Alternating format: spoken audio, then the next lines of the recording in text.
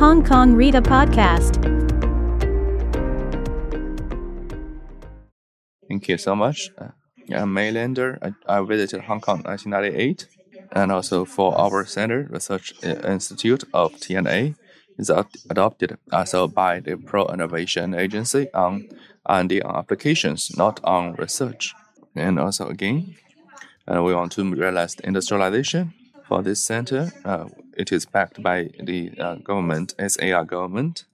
We adopted also the money from the taxpayers, and we have done a lot of research in terms of the project programs, which is backed also by the also enterprises, etc. We have very close relationship with the industry, and this year we also very appreciate the organizer for giving us such an opportunity, and also we have the opportunity for communicating with you, and this is also to promote the development of the industrial chain.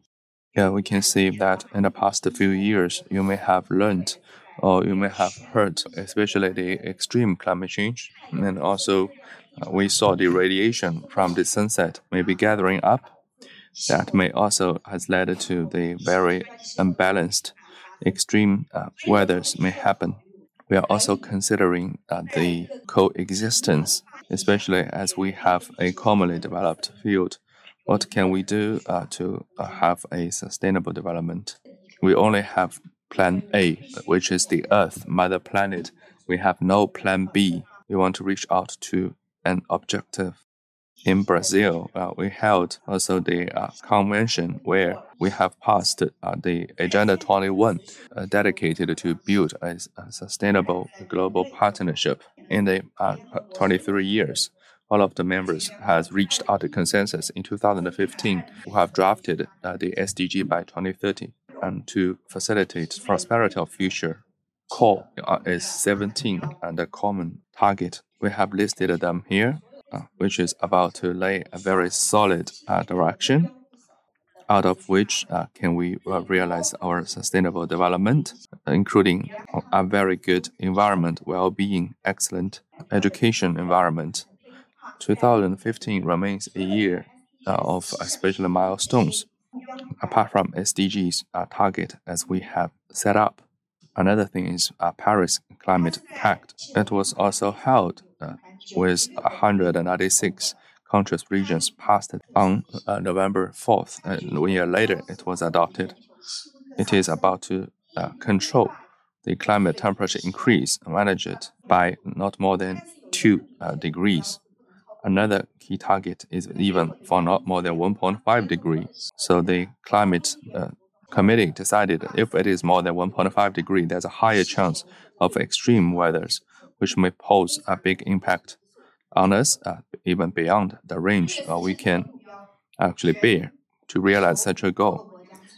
Different regions from the globe has also worked out their voluntary GHG cut goals every 5 years, and they will update that. Another goal is to increase, especially the emerging economies and their capabilities against violent and to offer the support of especially capital money. It makes a lot of sense, let's say, across the globe for different regions. It is really a global topic, right? Requires also the global partnership.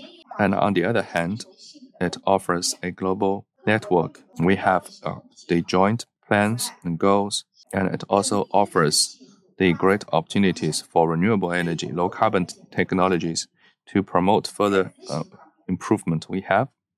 When it comes to execution, it also offers to different countries, regions, technologies, including capability building. This is a platform. If a country fails to realize such a goal, the impact it will be susceptible to, not only by that specific country or regions, but also across the globe, including you miss the target, you miss your reputation, your economic risk increased, and at the same time, you do feel the pinch pressure, the legal pressure, etc.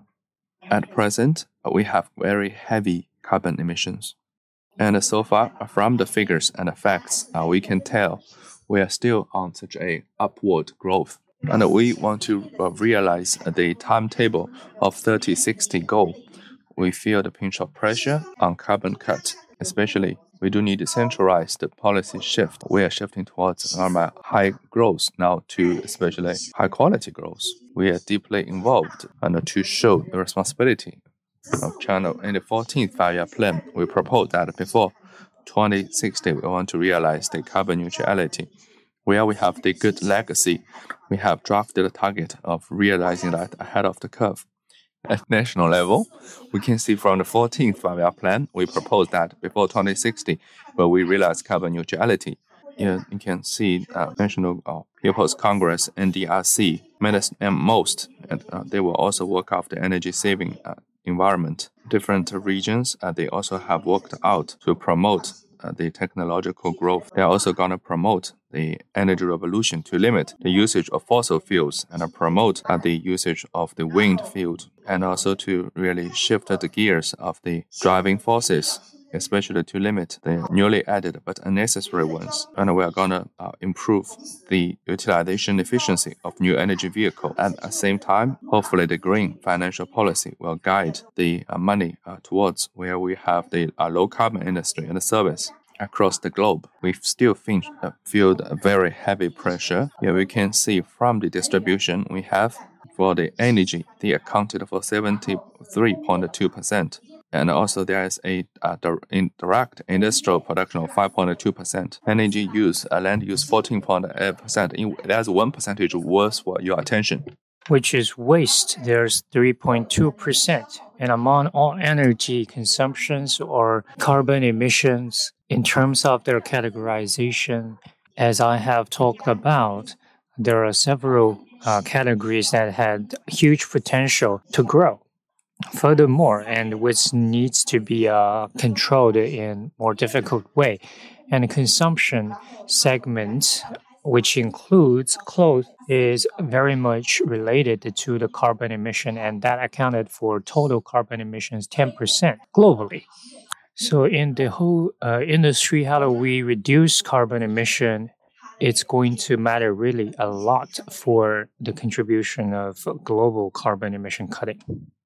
Now, in China, there's a series of laws and regulations being stipulated to push and promote carbon emission reduction.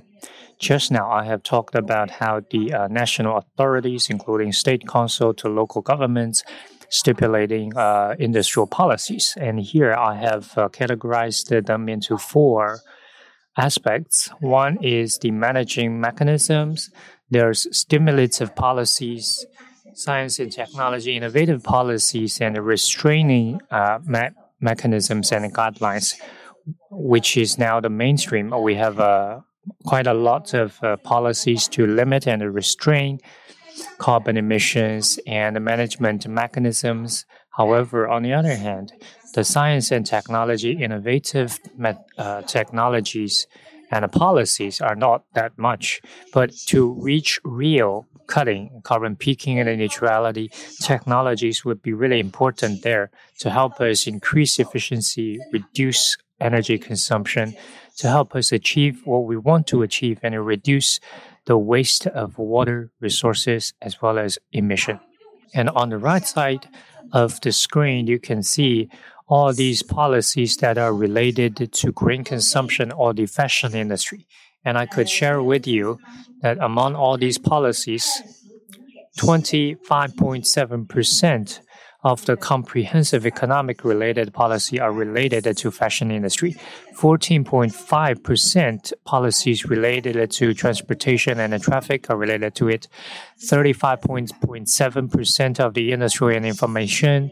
77% of the energy related policies also mentioned green and the fashion industries. So that from that we could see that to achieve the dual carbon targets, it's really necessary for us to deal with the green consumption and the fashion industry's carbon emission. Now, looking at the 17 sustainable goals, what we could do from the fashion industry. For us, we could plant the raw material fibers in those underdeveloped areas to develop local economy and give employment to the local farmers and people. Secondly, we could grow crops for fiber production, not to compete with food crops. And we need better health and well-being to achieve zero net carbon emission in our process of fiber production. We need quality education to be aware of sustainability. Use digitalization, automation, and AI to increase gender equality. And we could use advanced technology to treat wastewater to reduce the use of detergent, ensure the availability of fresh water and quality drinking water. We could apply affordable renewable energy and eco-friendly fuel in transportation to reduce carbon emission.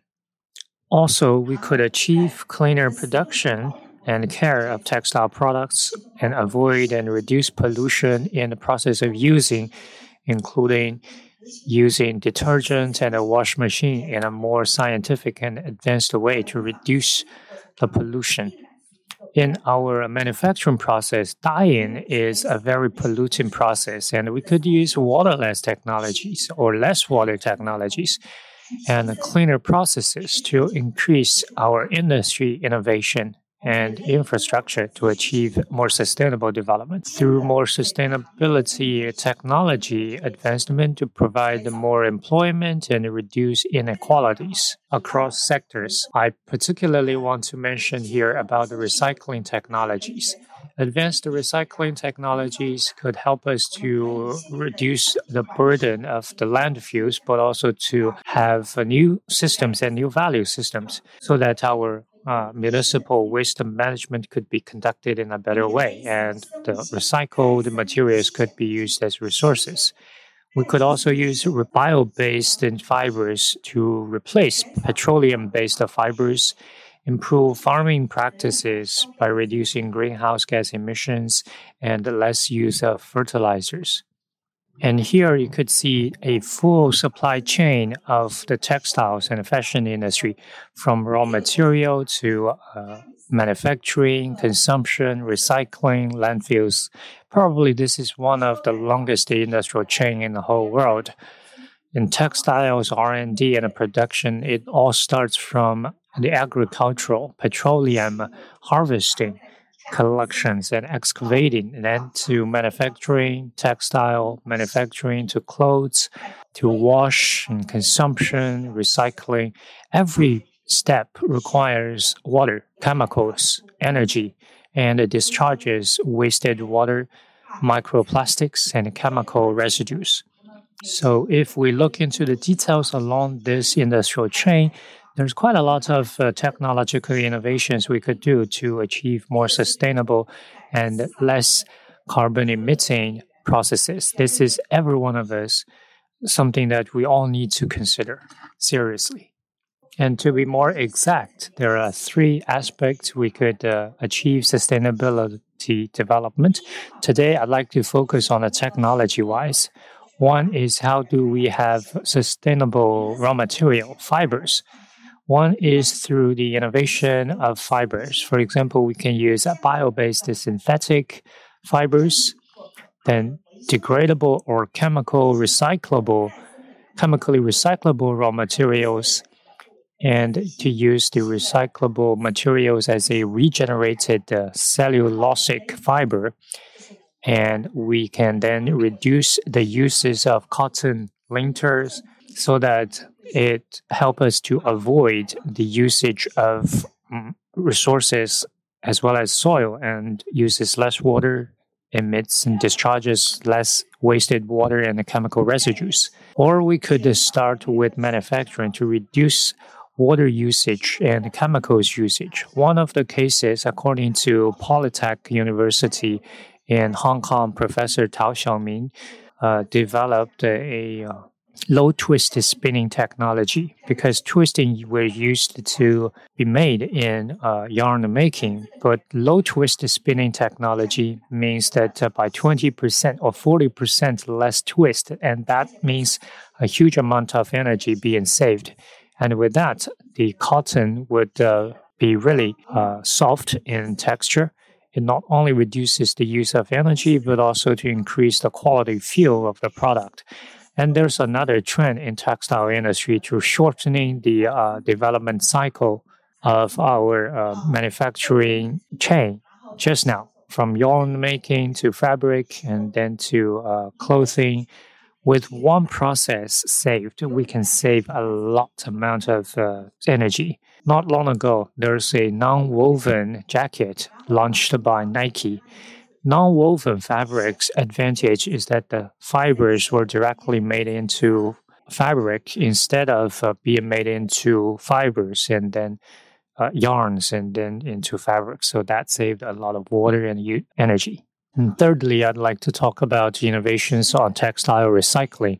In the past years, on Earth, we've already accumulated a lot of textile waste products and material, a lot of which are PET or nylon or acrylic nylon. And we need some technologies to effectively turn those chemical fibers, polymers into smaller molecules and repolymized and becomes new fibers. Such fibers would be similar to that made from original materials. So this technology is now being paid attention to. The Jiaren group from Shaoxing, they're using one of such a new technology. Current capacity is 1 million tons per year. Also, it's a short of supply when compared to market demands. And I want to specifically mention that among all recycling innovation technologies, be it mechanical or chemical or biological methodologies, we'd have to pay attention to the energy and chemicals and water needed in that process of recycling, because all manufacturing process would involve water, energy, and chemicals. And to assess whether recycling technology is reasonable or not, we'd have to do it comprehensively instead of just thinking about recycling the textile and fiber and make it into new clothes. According to the European Union and the global common aspect is that we have a common goal. We need to have circular economy. A closed loop is what we are aiming for. All wastes could actually be then turned into new material, into something useful as new products. China now has the most complete vertical integration in fashion industry, also one of the most important luxury products market. Among the luxury products market, the chain, China played a vital role in it. Our bio-based fiber manufacturing in China has large scale and with rapid development, also increasing the product categories constantly. The waste management and recycling abilities have been increasing. A lot of new technologies are being developed and adopted to comprehensively utilize and readopt the recycled materials have now been basically made into a new industrial chain. When compared with the famous luxury brands in the world, China started pretty late. We see some young brands coming up, Wuyong, which focuses on the reasonable collection of raw materials for luxury products and give back to the great nature. Uma Wan also strengthens the intrinsic beauty of nature. And the other brands also paid quite a lot of attention to eco-friendliness and environmental protection and respect to the nature and put that into the DNA of these brands. The COVID-19 since 2020 have disrupted everyone's life since then. And within these years, it gives us an opportunity to review our way of seeing values and the way we live our lives. It changed people's mindset and awareness so that consumption of luxury goods can now get a full review in the eyesight of consumers. Fashionable buy-ins are buy best and think less and think later. But for luxury consumers, they pay attention to how social responsibility are being implemented by the luxury brands. And to cater to that, it is now the new fashion, especially for the targeted consumers of luxury products, generation Y and Z, they really like. According to customer surveys, over 66% of the consumers believe that luxury products are intrinsically sustainable. 65% of them buying luxury products believe the commitment made by luxury brands companies. And that means they are now forcing the luxury industry to further improve.